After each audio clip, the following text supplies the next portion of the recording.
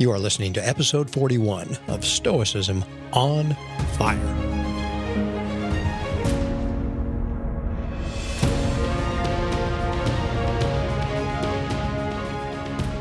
Hello, everyone. This is Chris Fisher, welcoming you to the Stoicism on Fire podcast, where the ancient practice of Stoic philosophy as a way of life and rational form of spirituality is still alive.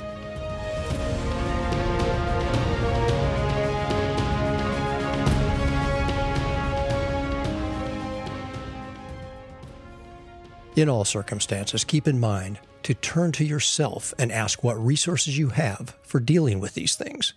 If you see a good-looking man or woman, you will find self-control, the appropriate power. If pain afflicts you, you will find endurance. If rudeness, you will find patience. By developing these habits, you will not be carried away by your first impressions. Enchiridion 10. While this passage deals directly with the discipline of assent, it also entails the disciplines of desire and action.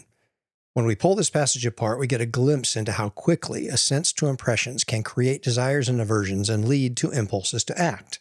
The primary point of this lesson from Epictetus is to show us we possess the resources necessary to stop the quick progression from assent to impulse to act. Epictetus highlights 3 impressions in this passage and provides specific resources we can use to deal with each. Now here's the process as it applies to each of these 3 examples. In step 1, an impression presses itself upon our mind. So in the first example, we say, I just saw a good-looking man or woman. In the second, I feel a pain in my body, or I'm facing some other hardship.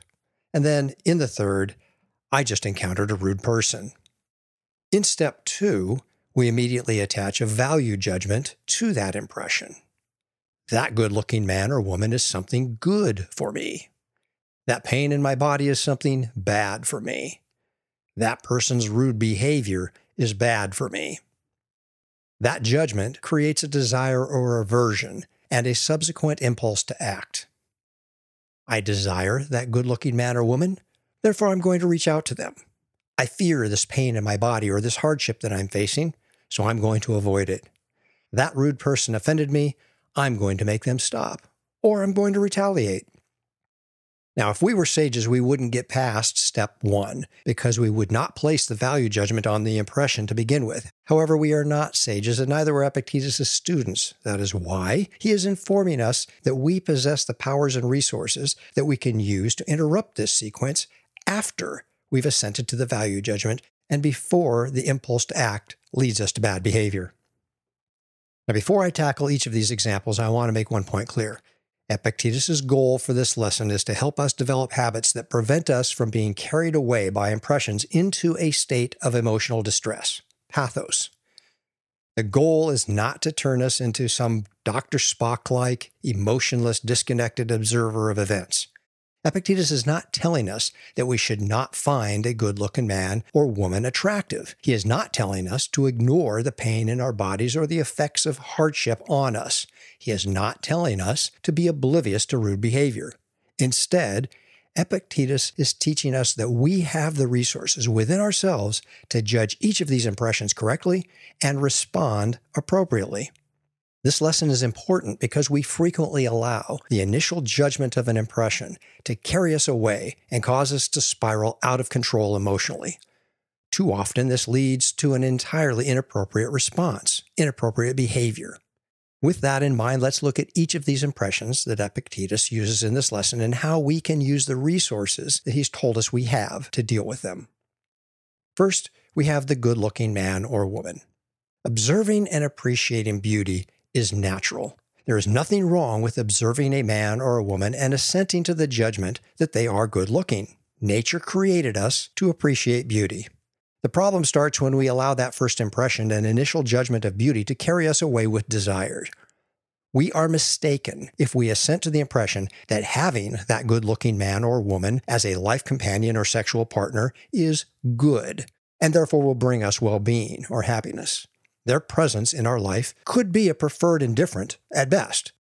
Alternatively, as many of us are quite aware, it may lead to some real dispreferred indifference that we did not foresee when we first laid eyes on this good-looking man or woman. Epictetus tells us that we possess the power of temperance or moderation as a resource to deal with the impression before it becomes an impulse to act. But how and when do we use this resource? We already attached the value judgment of good to the impression of the good-looking man or woman, and a desire may be starting to take control of us. Now, if we let it take control, we may begin to fantasize about the good-looking person mentally. Then, we may be overcome by an impulse to act, which can lead to immoral behavior. Now, in Enchiridion 10, Epictetus is referring to scenarios where the impulse to act, in this case, would be immoral. Obviously, we can think of numerous scenarios where a person's assent to the good looks of another person might lead one to seek their company as a preferred indifferent without that actually being immoral. That is not the lesson that Epictetus is presenting here. The Stoics did not advocate celibacy. However, they did teach moderation in all things. So how do we apply the power of temperance or moderation in this scenario? We must begin with the practice I taught in episode 9. When the impression of a good-looking man or woman is presented to our mind, we must stop it, strip it bare, and see it from the cosmic perspective. Refer to episode 9 if you're unclear about what those 3 steps actually are. Now, the good news is that as long as we can engage in this process of stop it, strip it, see it from a higher perspective, before we get to the point where we are engaged in bad activity, we can circumvent the process. In other words, we may have already assented to the idea that the good-looking person is good for us, and we may already be driven by desire and feel the impulse to act. As long as we say stop to ourselves before we act, it's not too late. If we can stop it before we act, we have the time to strip it bare. Now, just in case anybody is confused at this point, strip it bare applies to the impression, not to the good-looking man or woman. Please don't try to strip them bare. Not only is that not a part of Stoic practice, it will likely get you in a whole lot of trouble.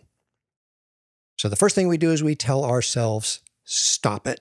This is where that teacher within us from episode 36 steps in to guide the child within us. When we stop it, we create a gap that allows us enough time to consider the impression for what it is. That gap gives us time to strip the impression bare. It gives us time to realize that this good-looking man or woman is a potential preferred indifferent rather than something that is good or can actually affect our well-being. Finally, we see it from the cosmic perspective. How did this good-looking man or woman come into my awareness? Are they simply a stranger that was passing by on the street? Or did you meet them under circumstances that might cause you to give more consideration to them as a preferred indifferent in your life? Sometimes a confluence of events creates synchronicities in our lives that deserve our consideration. This is where we can apply the power of temperance and moderation. After we stop it and strip it, we can use the power of temperance and moderation as we see this impression from the cosmic perspective. We can ask ourselves things like, is this desire for this good-looking person consistent with our values and goals of living in agreement with nature? What might happen, good or bad, if I follow this impulse to act? Finally, are my thoughts and behaviors moderated by a desire to act appropriately? Ultimately, the goal of Stoic practice is to move the stop it step farther back in the chain of events. At first, we may only be able to stop it at the impulse to act stage before we act. Then, with practice, we can move the stop it step back to where we first feel the desire or aversion taking hold of our psyche. Finally, we can move it back further and learn to say stop it to ourselves as soon as we recognize we have attached a value judgment to an impression. Now, the next example is pain or hardship. Like beauty, pain in our body serves a purpose. It can be a warning sign that something is wrong with us. We would be foolish to ignore it completely. Unfortunately, we frequently allow pain to control our lives, even when it's minor. We don't like pain, and we will do almost anything we can to avoid it altogether. The problem starts when we allow the initial judgment of pain or hardship to be something bad and to carry us away with an aversion. We are mistaken if we assent to the impression that pain or hardship is bad for us and will detract from our well-being in any way. Epictetus tells us we possess the power of endurance as a resource to deal with pain or hardship. But how and when do we apply this resource? Well, it's the same way that we did with the good-looking man or woman. We say, stop it to ourselves. Stop it. It's just pain. Stop it. It's just hardship. It's doubtful that this is going to kill me. When we strip it, we recognize that pain is a signal, and we diagnose the urgency of the signal. It may be urgent enough that we need immediate medical attention. If that's the case, we can still proceed calmly.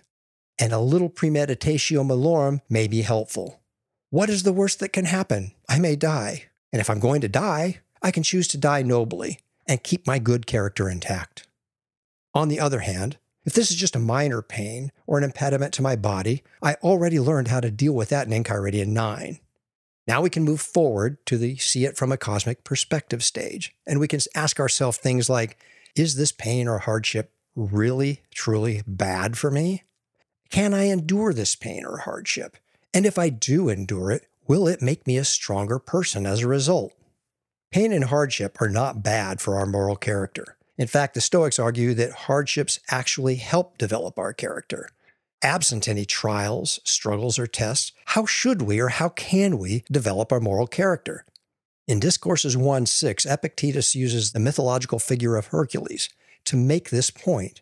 He asks what kind of man Hercules would have been if not for the lion, hydra, stag, boar, and wicked men that he had to battle and overcome. In other words, the character of Hercules was formed by the challenges he faced. Later in that same lesson, Epictetus provokes his students with the following challenge. Come on then. Now that you recognize these things and consider the faculties that you possess, and having done so, say, bring on me now, Zeus, whatever trouble you may wish, since I have the equipment that you granted to me and such resources as will enable me to distinguish myself through whatever may happen. Christopher Gill, in his note on this passage, wrote, the human capacity to endure misfortune is presented as one of the distinctly human capacities provided by a divinely shaped universe. End quote. We can endure misfortune by using the human resource of endurance and forbearance. Pain, hardship, labor are not bad for us, and they cannot harm our moral character. However, they can be used to help develop our character, if we choose so. By enduring and forbearing what fate brings us, we grow and develop our moral character. Seneca wrote, but why was God so unfair when distributing fate that he matched good men with poverty and wounds and untimely death? An artisan cannot change his material. Nature has not allowed this. Certain things cannot be separated from certain other things. They hold together, they are indivisible.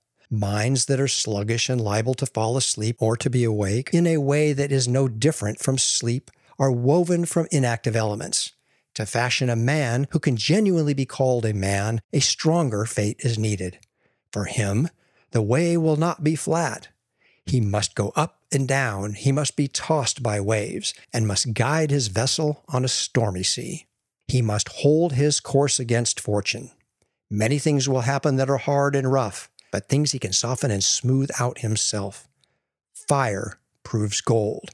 Misery, brave men. On Providence, 5:9-10. As I've said in the past, bear and forbear only gets us halfway there. Why? Because it lacks the attitude of gratitude for everything that happens in the cosmos. However, as Stoic Prokoptons, who are on the path but who have not arrived at virtue yet, bear and forbear may be the best that we can do sometimes and in some circumstances when we are facing great pain or perceived personal tragedy. In those times, our goal is to endure at the moment, and hopefully, sometime later, we will be able to see the event from the cosmic perspective and develop that attitude of gratitude. Finally, we come to our third example of rudeness. This can come in many ways. A rude driver, a rude person in the checkout line, a rude neighbor, a coworker, a boss, etc. The impression of rude behavior is presented to our mind, and we immediately attach the value judgment to this rude behavior that it is bad. We may feel insulted or even disrespected. Now, we should pay attention to personal insults and rudeness to the extent that this behavior may be a precursor to a physical attack that we need to avoid or counter with an appropriate defensive response. However, rudeness and insults cannot harm our moral character and diminish our well-being. Therefore, responding to rudeness or insults with the same is not an appropriate response. We must say, "Stop it," to ourselves before the judgment that we have been wronged leads us to the impulse to act similarly. Then we can strip that impression bare by realizing our moral character cannot be harmed by the actions of others. Remember what we learned as children. Sticks and stones can break my bones, but words can never harm me. That's pretty stoic when you think about it. Once we stop and strip the impression bare, we can see it from a cosmic perspective. Now here's an invaluable lesson from Epictetus on the topic of perceived injury caused by others. Quote, "What then? If someone injures me, won't I injure them in return? Consider first what the injury is, and recall what you have heard from the philosophers. If it is the case, then, that the good lies in choice, and that the bad likewise, see whether what you have just said amounts to this.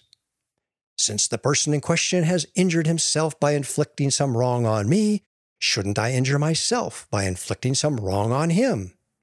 Why don't we picture the matter in some such way as that, instead of counting it as an injury when we suffer some loss?" Discourses 2:10. Seeing rudeness from the cosmic perspective allows us to apply the power of patience to the situation. As we learned in episode 36, people behave badly because they have no knowledge of the good and bad. Meditations 2.1. We must remember rude people do not harm us. Their rudeness only harms them. In conclusion, Enchiridion 10 shares some resources that help us develop good habits and prevent us from being carried away by impressions. These resources are already within us, and Epictetus reminds us of this by telling us to turn to ourselves when we need these powers to deal with impressions. We simply need to practice these powers frequently so they become habitual. As Simplicius noted in his commentary on Enchiridion 10, quote, "So with each external thing we encounter that drags us toward the outside, we mustn't be grabbed immediately by an impression and say that it is good or bad, or immediately rouse our desire or aversion. Instead, we should discover the ally that is in us and invoke its aid. Then together with it, and through it, we must ward off the thing we encounter." End quote. The goal of Stoic practice is to deny fuel to that initial spark of the first impression. That fuel is the value judgment that sets our desires and aversions ablaze and inspires inappropriate impulses to act. We possess the powers needed to extinguish the flames of the desires and aversions that lead us into pathos.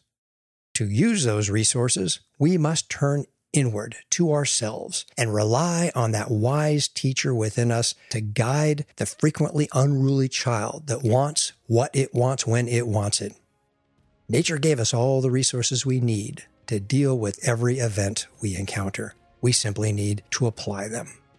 And if we apply them consistently, we will set our practice of Stoicism on fire. Thank you for listening to Stoicism on Fire. If you enjoyed this podcast, please consider leaving a positive review on Apple Podcasts. That tells others that this podcast is worth listening to and helps introduce more people to the ancient spiritual practices of the Stoics. If you're interested in exploring traditional Stoicism further, you will find plenty of resources at traditionalstoicism.com.